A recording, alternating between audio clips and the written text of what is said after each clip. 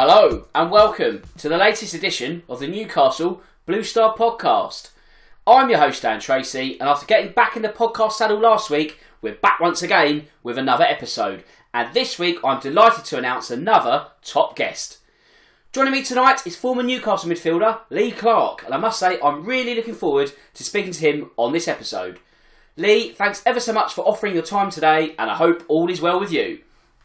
Thank you. Thanks for inviting us on to the podcast.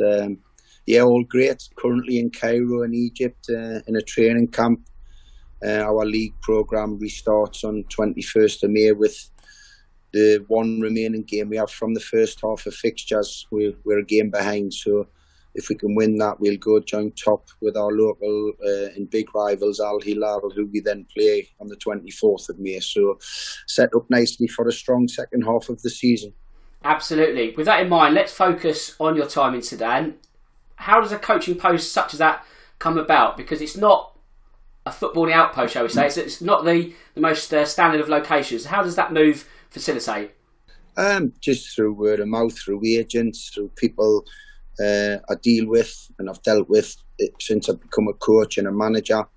It was originally happened through an agent I got to know while I was Birmingham City manager. He's based down in the Midlands, and he knew that I wanted to be a coach who worked overseas, experience a new culture and a new way of working, and this opportunity came up, and I looked into everything obviously about Sudan, the country, but more importantly the club, Al Merrikh, and found out it's one of the biggest clubs in Africa. When the COVID is eventually cleared up and 100% supporters can come into the stadium, we get 43,000 full houses every week for league and Champions League games. So, and the passion in Sudan for football is huge. Well, you mentioned the Champions League. I was going to ask about that because admittedly the listeners won't be up to speed with Sudanese football, so apologies on that front. But what is the standard of the game like out there from a domestic point of view and also from that more continental standpoint? Well, in the league programme, obviously I haven't come up against Hilal, who are our big rivals, as I say, and they're currently top of the table, 3 points ahead of us, albeit we've got a game in hand. They've just taken one of Jose Mourinho's assistants as their head coach. And, so the league, you would probably say, is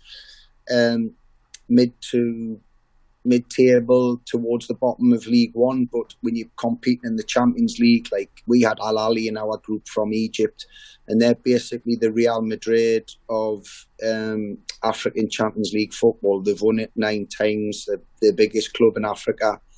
They average 80,000 crowds every week, and they're an African powerhouse. So when you compete in that, I would say you're talking about the Championship and bottom end of the Premier League being similar. But I think the African champions is probably middle to top of the Championship in terms of when you come. Certainly the teams we've come up against in the group stages. So, for you personally, what's it like adjusting to a new footballing country? Now, I know you had time in Kilmarnock, so that doesn't really count for the purpose of this, but if we assume that's one country, what's it like going further afield? Is it a case of having to not only adapt to the country, but the new customs there also?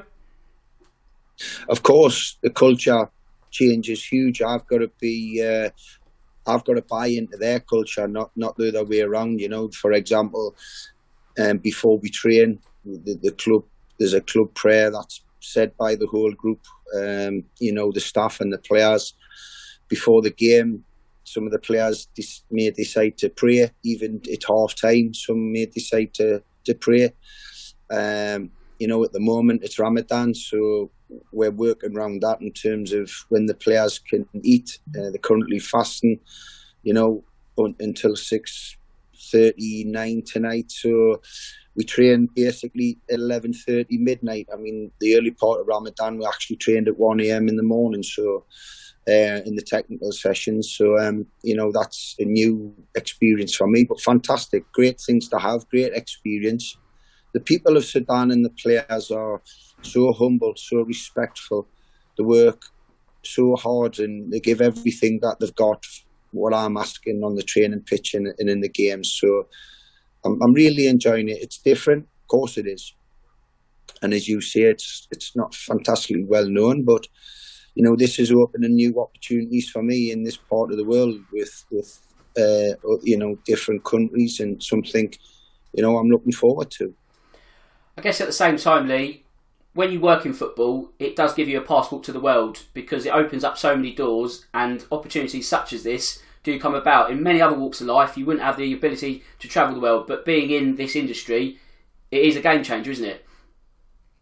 Absolutely. I've only been here 6 to 8 weeks, and already, as I said, I'm in Egypt at the moment. I've been to Congo, I've been to Tanzania. I've experienced, going to those big clubs and playing in the Champions League there, and different cultures and the way of thinking. But the language of football is the same all over the world, and the passion of the supporters, even though they can't get in on the streets when we're travelling to the games, getting police escorts, etc. It's just crazy. And I think, like everybody in professional sport, cannot really wait for the day when 100% of all supporters are allowed in to watch the games. I know, there's restrictions, and it's getting eased at the moment in terms of numbers allowed in. I mean, we played Al Ahly at home in the Champions League, and we were allowed 2,000 of our fans, and they created a fantastic atmosphere with just 2,000. So when you get another 41,000 on top of that,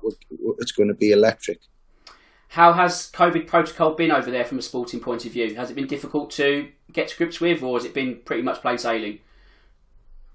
No, it's obviously very similar to the UK in terms of what we've got to do. I mean, we're getting tested so often. I mean, as I said, 6 weeks I've been here, I must have had 12 to 14 COVID tests. So, because obviously when we're going into different countries, we've got to get a PCR test to travel through the elite sports person program, and then obviously when we come back to Sudan, we've got to do the same. So, and obviously as a club, we test ourselves, the staff and the players, at least once, probably twice a week. So, and we have had one or two instances where players have not really shown symptoms, but they've tested positive. We've got one player who's in isolation in the camp now, who's tested positive. So, we're just trying to monitor it as best we can. Okay, so obviously this is a Blue Star podcast, so I just want to get some insight into your time at the club. So again, how does such an opportunity come about? And with this one being so local in regard to where you grew up, is it one that produced an extra element of appeal? Without a doubt. I mean, listen, my role hasn't changed. I'm still there for Stephen Best, the owner and the chairman of the club and the committee, to lean on and get advice. I thoroughly enjoyed my time there. It was disrupted, obviously, with the COVID. It was stop-start. But Stephen and the committee have got unbelievable plans. They've got, when I talk about passion, you wouldn't find a more passionate group of people for what they're trying to do, and for the area and for the club, all the way from under fives, boys and girls, all the way up to the first team, putting out a fantastic stadium for the first team to play in hospitality venue for supporters, and a great match day experience. I came back to the UK for a few days, but unfortunately, because of the rules and regs, I had to stay at home and self-isolate, so I couldn't get down to the club to see people. But, during my time back, during off-season and mid-season breaks, I'll be getting back. I'm always looking out for the results, of the first team, and Liam and Paul have hit the ground running as the new management team. So, it was brilliant. The short time I had there, I've not given up on it. I'm still, keep the title, and I'll still be helping the club in all aspects, in sponsorship, in academy coaching, in helping the coaches, everything, that I was required to do before from a distance.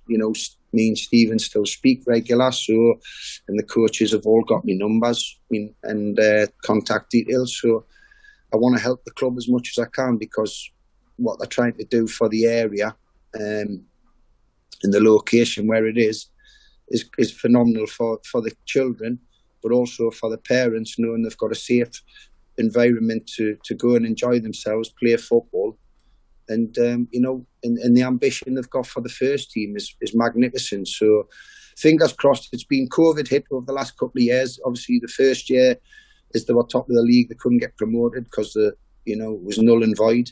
But hopefully things can get back to normal. The team can perform to the level required, and they can match the ambition of the owner and the committee. Because it's not pie in the sky. They're putting them the money where their mouth is, and they're trying to get the team as high as possible in the football pyramid. And I'm there to back them in any way I can help. Absolutely. In terms of the work that you did do previous to being out in Sudan, how important is the setup of those junior structures? Because in terms of a pathway from junior to senior, that's going to be the lifeblood of the club for the next 10, 15 years and so on.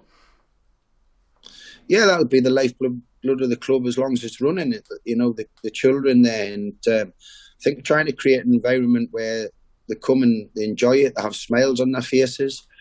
Can we develop, those elite ones and into, one playing for the first team, but also going on to have careers in professional football. And by the time some of those real young ones grow up with the ambition of Stephen and the committee, the club could be, in and around the Football League. Who knows? I know that's their ambition, and they're not frightened to say it, and they might get ridiculed in some quarters for that. But, as I said, they're pushing on. They're trying to do the right things, but also just make sure that the children get the best of coaching, get the best way to be looked after, welfare, and also an enjoyable place, the Bobby Robson Lounge, where the parents can enjoy, a bite to eat and a drink, and watching live television, live football, and watching the first team games being beamed back. So it's brilliant the way they've got it set up. It's always going to take time, and you're always looking to tweak things here and there. That's what we were trying to do. But the children are treated so well. They look fantastic in their match strips and their tracksuits, and it's a great representation of the club in the area. Well, I've got in my notes here that really the only way is up for the club, and the fact that these pathways are in place, those kids that we are sort of talking about, they could be playing at a very high level of football in a decade's time. There really is no reason why it can't happen, and that kind of ambition can be matched, can't it? It's not just ambition for ambition's sake. There is an actual process that is in place, and it's very exciting at the same time. Well, what the coaches at the football club have bought into, yes, if there is elite players, developing them and giving them an opportunity to live the dream, basically, of becoming professional footballers, take it either in the men's or the women's game, because that is growing at an unbelievable rate, women's football. So, cater for all that. But, not everyone wants to be a professional footballer. I was a young lad who came through the famous Wallsend Boys Club, which produced many top footballers. But there's also lads who I played with from there who went on to have other fantastic careers away from football, in the army, in the fire service, in the police service, as accountants, as lawyers, all kinds, businessmen, entrepreneurs, so it's moulding the person, it's moulding the individual, it's giving them the right ways to go about with respect and and be polite and trustworthy. So it's about the individuals, and we want to make all levels of players, boys and girls, welcome at the club. Whatever they want to try and achieve in their life, we want to try and be a part of that, and the club wants to try and help them achieve that. Is another reason why it's so appealing, if we take away the sort of local element, the fact that a club at this level is an element of blank canvas to it all, because you're not just taking a job where processes are in place. It's kind of, you can set those frameworks that then set up the club for generations to come.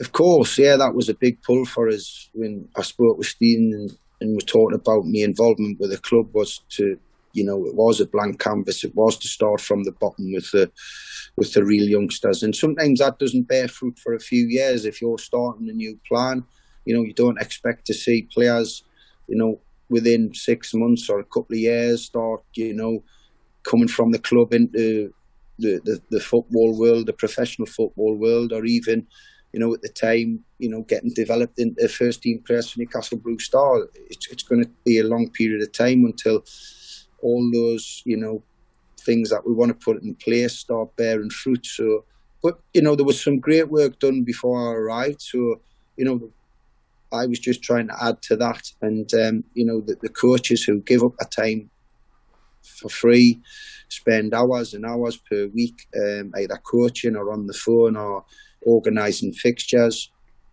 And they show a great attitude, and they're desperate to try and help the children achieve their goals and their dreams, Do you also think it's important for the city as a whole to have another viable option in terms of support each weekend? Now, that's not to say it has to be an either-or situation with United, but when you think about it, there are more than enough fans and there's enough football to go round for Blue Star to play an important part in even more people's lives.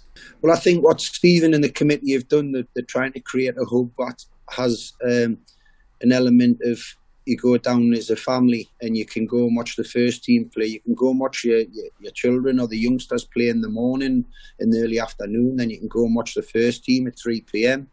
And you can have food and drink. You can, once all the restrictions are lifted, then go into the Bobby Robson Lounge, which is a great venue.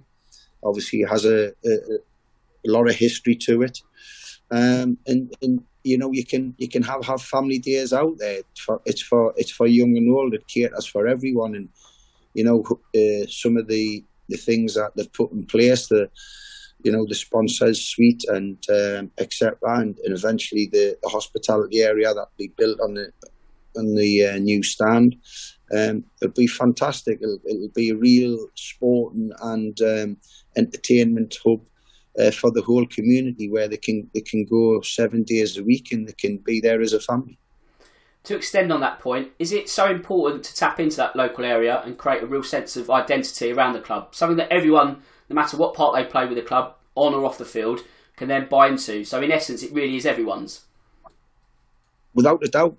And that's what Stephen and the committee have pushed hard to do. That's their philosophy. It's for them. He's been a successful businessman.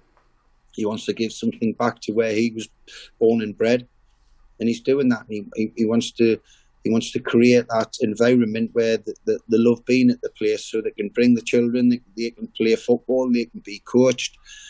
As I said, they can,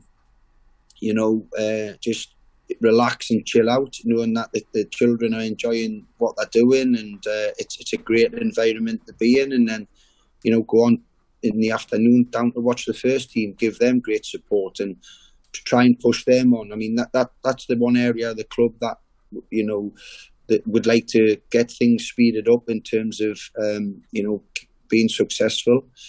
That's not easy. It's easier said than done. It's okay for me to sit and say that, but, because of the ambitions of the club, they just want that team to be so successful to try and get, through the different levels of the pyramid.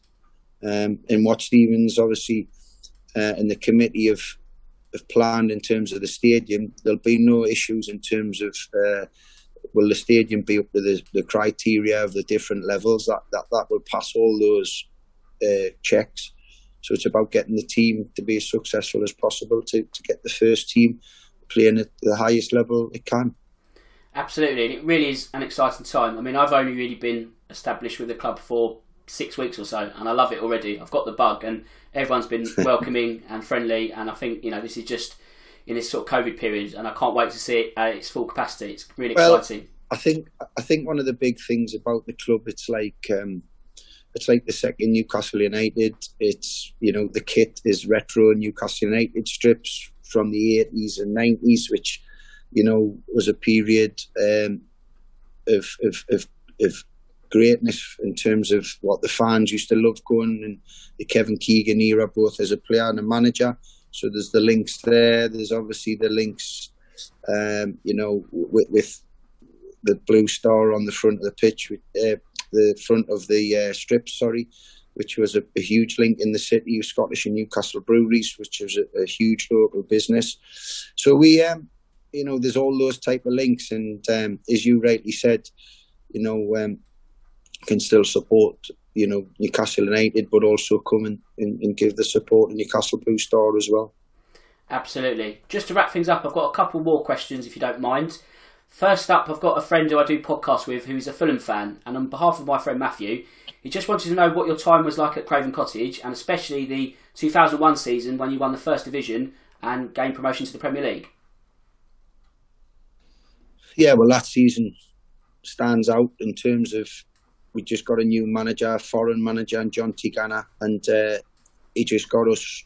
We were obviously a talented group of players in any way, but he just got us the fittest we'd been, ridiculously fit in terms of football fitness, and he made some astute signings, and the football we played to win the championship was phenomenal. The amount of goals we scored, and we breezed the league, and then obviously went into the Premier League and done really well there. Finished, got the club into Europe, so captained the club in European competition, and it was a phenomenal time for us. I never thought I'd ever live in London when I went to play there. In the past, it seemed so big for a lad from the northeast. It was get the game played and get out, and so I never thought that would be my home for 6-7 years, like it ended up. And I'm glad it was. A brilliant club with fantastic fans. Loved playing for them. Was so proud to be the captain. And got voted into the Fulham Hall of Fame a few months ago, and so it was an unbelievable time for me. So my family loved it down there. My youngest boy was born down there. My other two children schooled down there, and we just got treated unbelievably well by the football club and by the fans, and it holds a special place in mine and my family's heart, and will always be a huge fan of that football club and want them to be successful. This season's been horrible for me because for a long time it's been between Newcastle and Fulham, who looked like they were who's going to take that last relegation spot. Unfortunately, it looks like Fulham are going to do that. I was hoping that both clubs could escape, and without being disrespectful to the other clubs in the relegation battle, and one of them, went through the trapdoor. But it looks highly likely that it's going to be Fulham. Hopefully, Scott can stay. Scott Parker, ex-teammate of mine, and can build on some of the good work he's done and get them back at the first attempt, because I want to see them back in the Premier League and be a regular again there. Okay, I've got one more question. It's a bit more light-hearted. I have a friend who's Colombian and he absolutely loves Faustino Asprilla. So you probably get asked a lot of questions about Tino.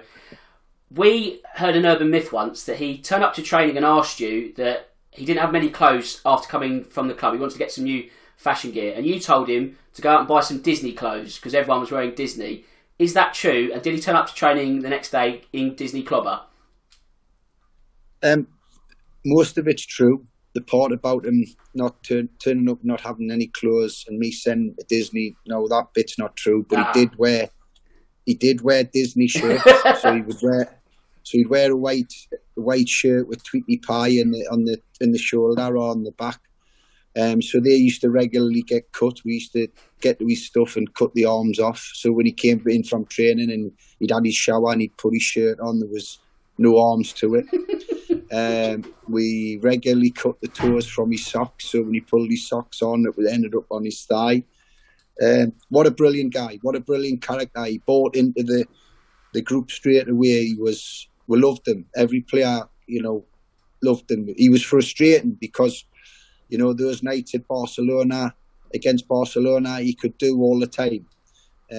But he also had that, Latin American side to him where, he could frustrate you. But he was a sensational footballer, brilliant fella. So many laughs with him. Speak to him now, he's still got great affection for Newcastle.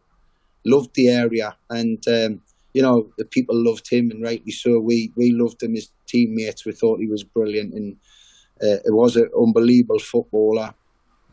But just a real top guy who, didn't come in and try and give it the big I am or try and change things the way he wanted it. He adapted to us, and we loved having him about. And he could never relax, for sure, in the dressing room and at the training ground when Tino was around.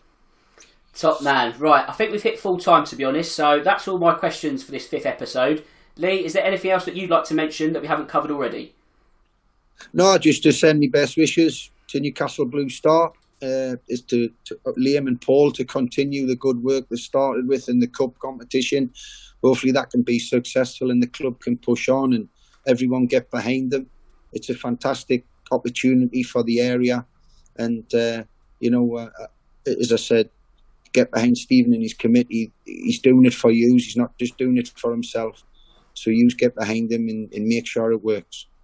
Fantastic. Cheers, Lee. In that case, I think, like I say, we've hit full time. So all I need to do now is thank you for your time once again. It's been a real pleasure to talk to you today. Thank you. Before we wrap things up, I just need to do some admin that comes in the shape of the first team. As we know by now, unfortunately, there's no immediate cup final to look forward to, so commiserations must go to the management team and the first team players involved at the weekend. Not just those players though, but also everyone who's had minutes during the group phase. I think to a man, their efforts have been excellent and it does bode really well for next season. In terms of the management team, we are keeping them busy with a Q&A session next Friday, that being May the 14th. I'm not sure if tables are still available, but £12 does get you a table of 6, a pie and peas per person, and some Premier League football thrown in to boot. So it should be a cracking evening in store. It was a cracking afternoon last Saturday, although the result wasn't what we wanted. Also, there are Euros tickets still available for the marquee, so if that's of interest, look into that. Also, if you want to get in touch with me, you can. That's on Twitter at DanTracy1983. To wrap things up, I do need to thank Lee once again. A real pleasure to chat to him. I look forward to doing it again soon. So with that said, it just leaves me to say that my name's Dan Tracy. This is the Newcastle Blue Star Podcast. And until next time, goodbye.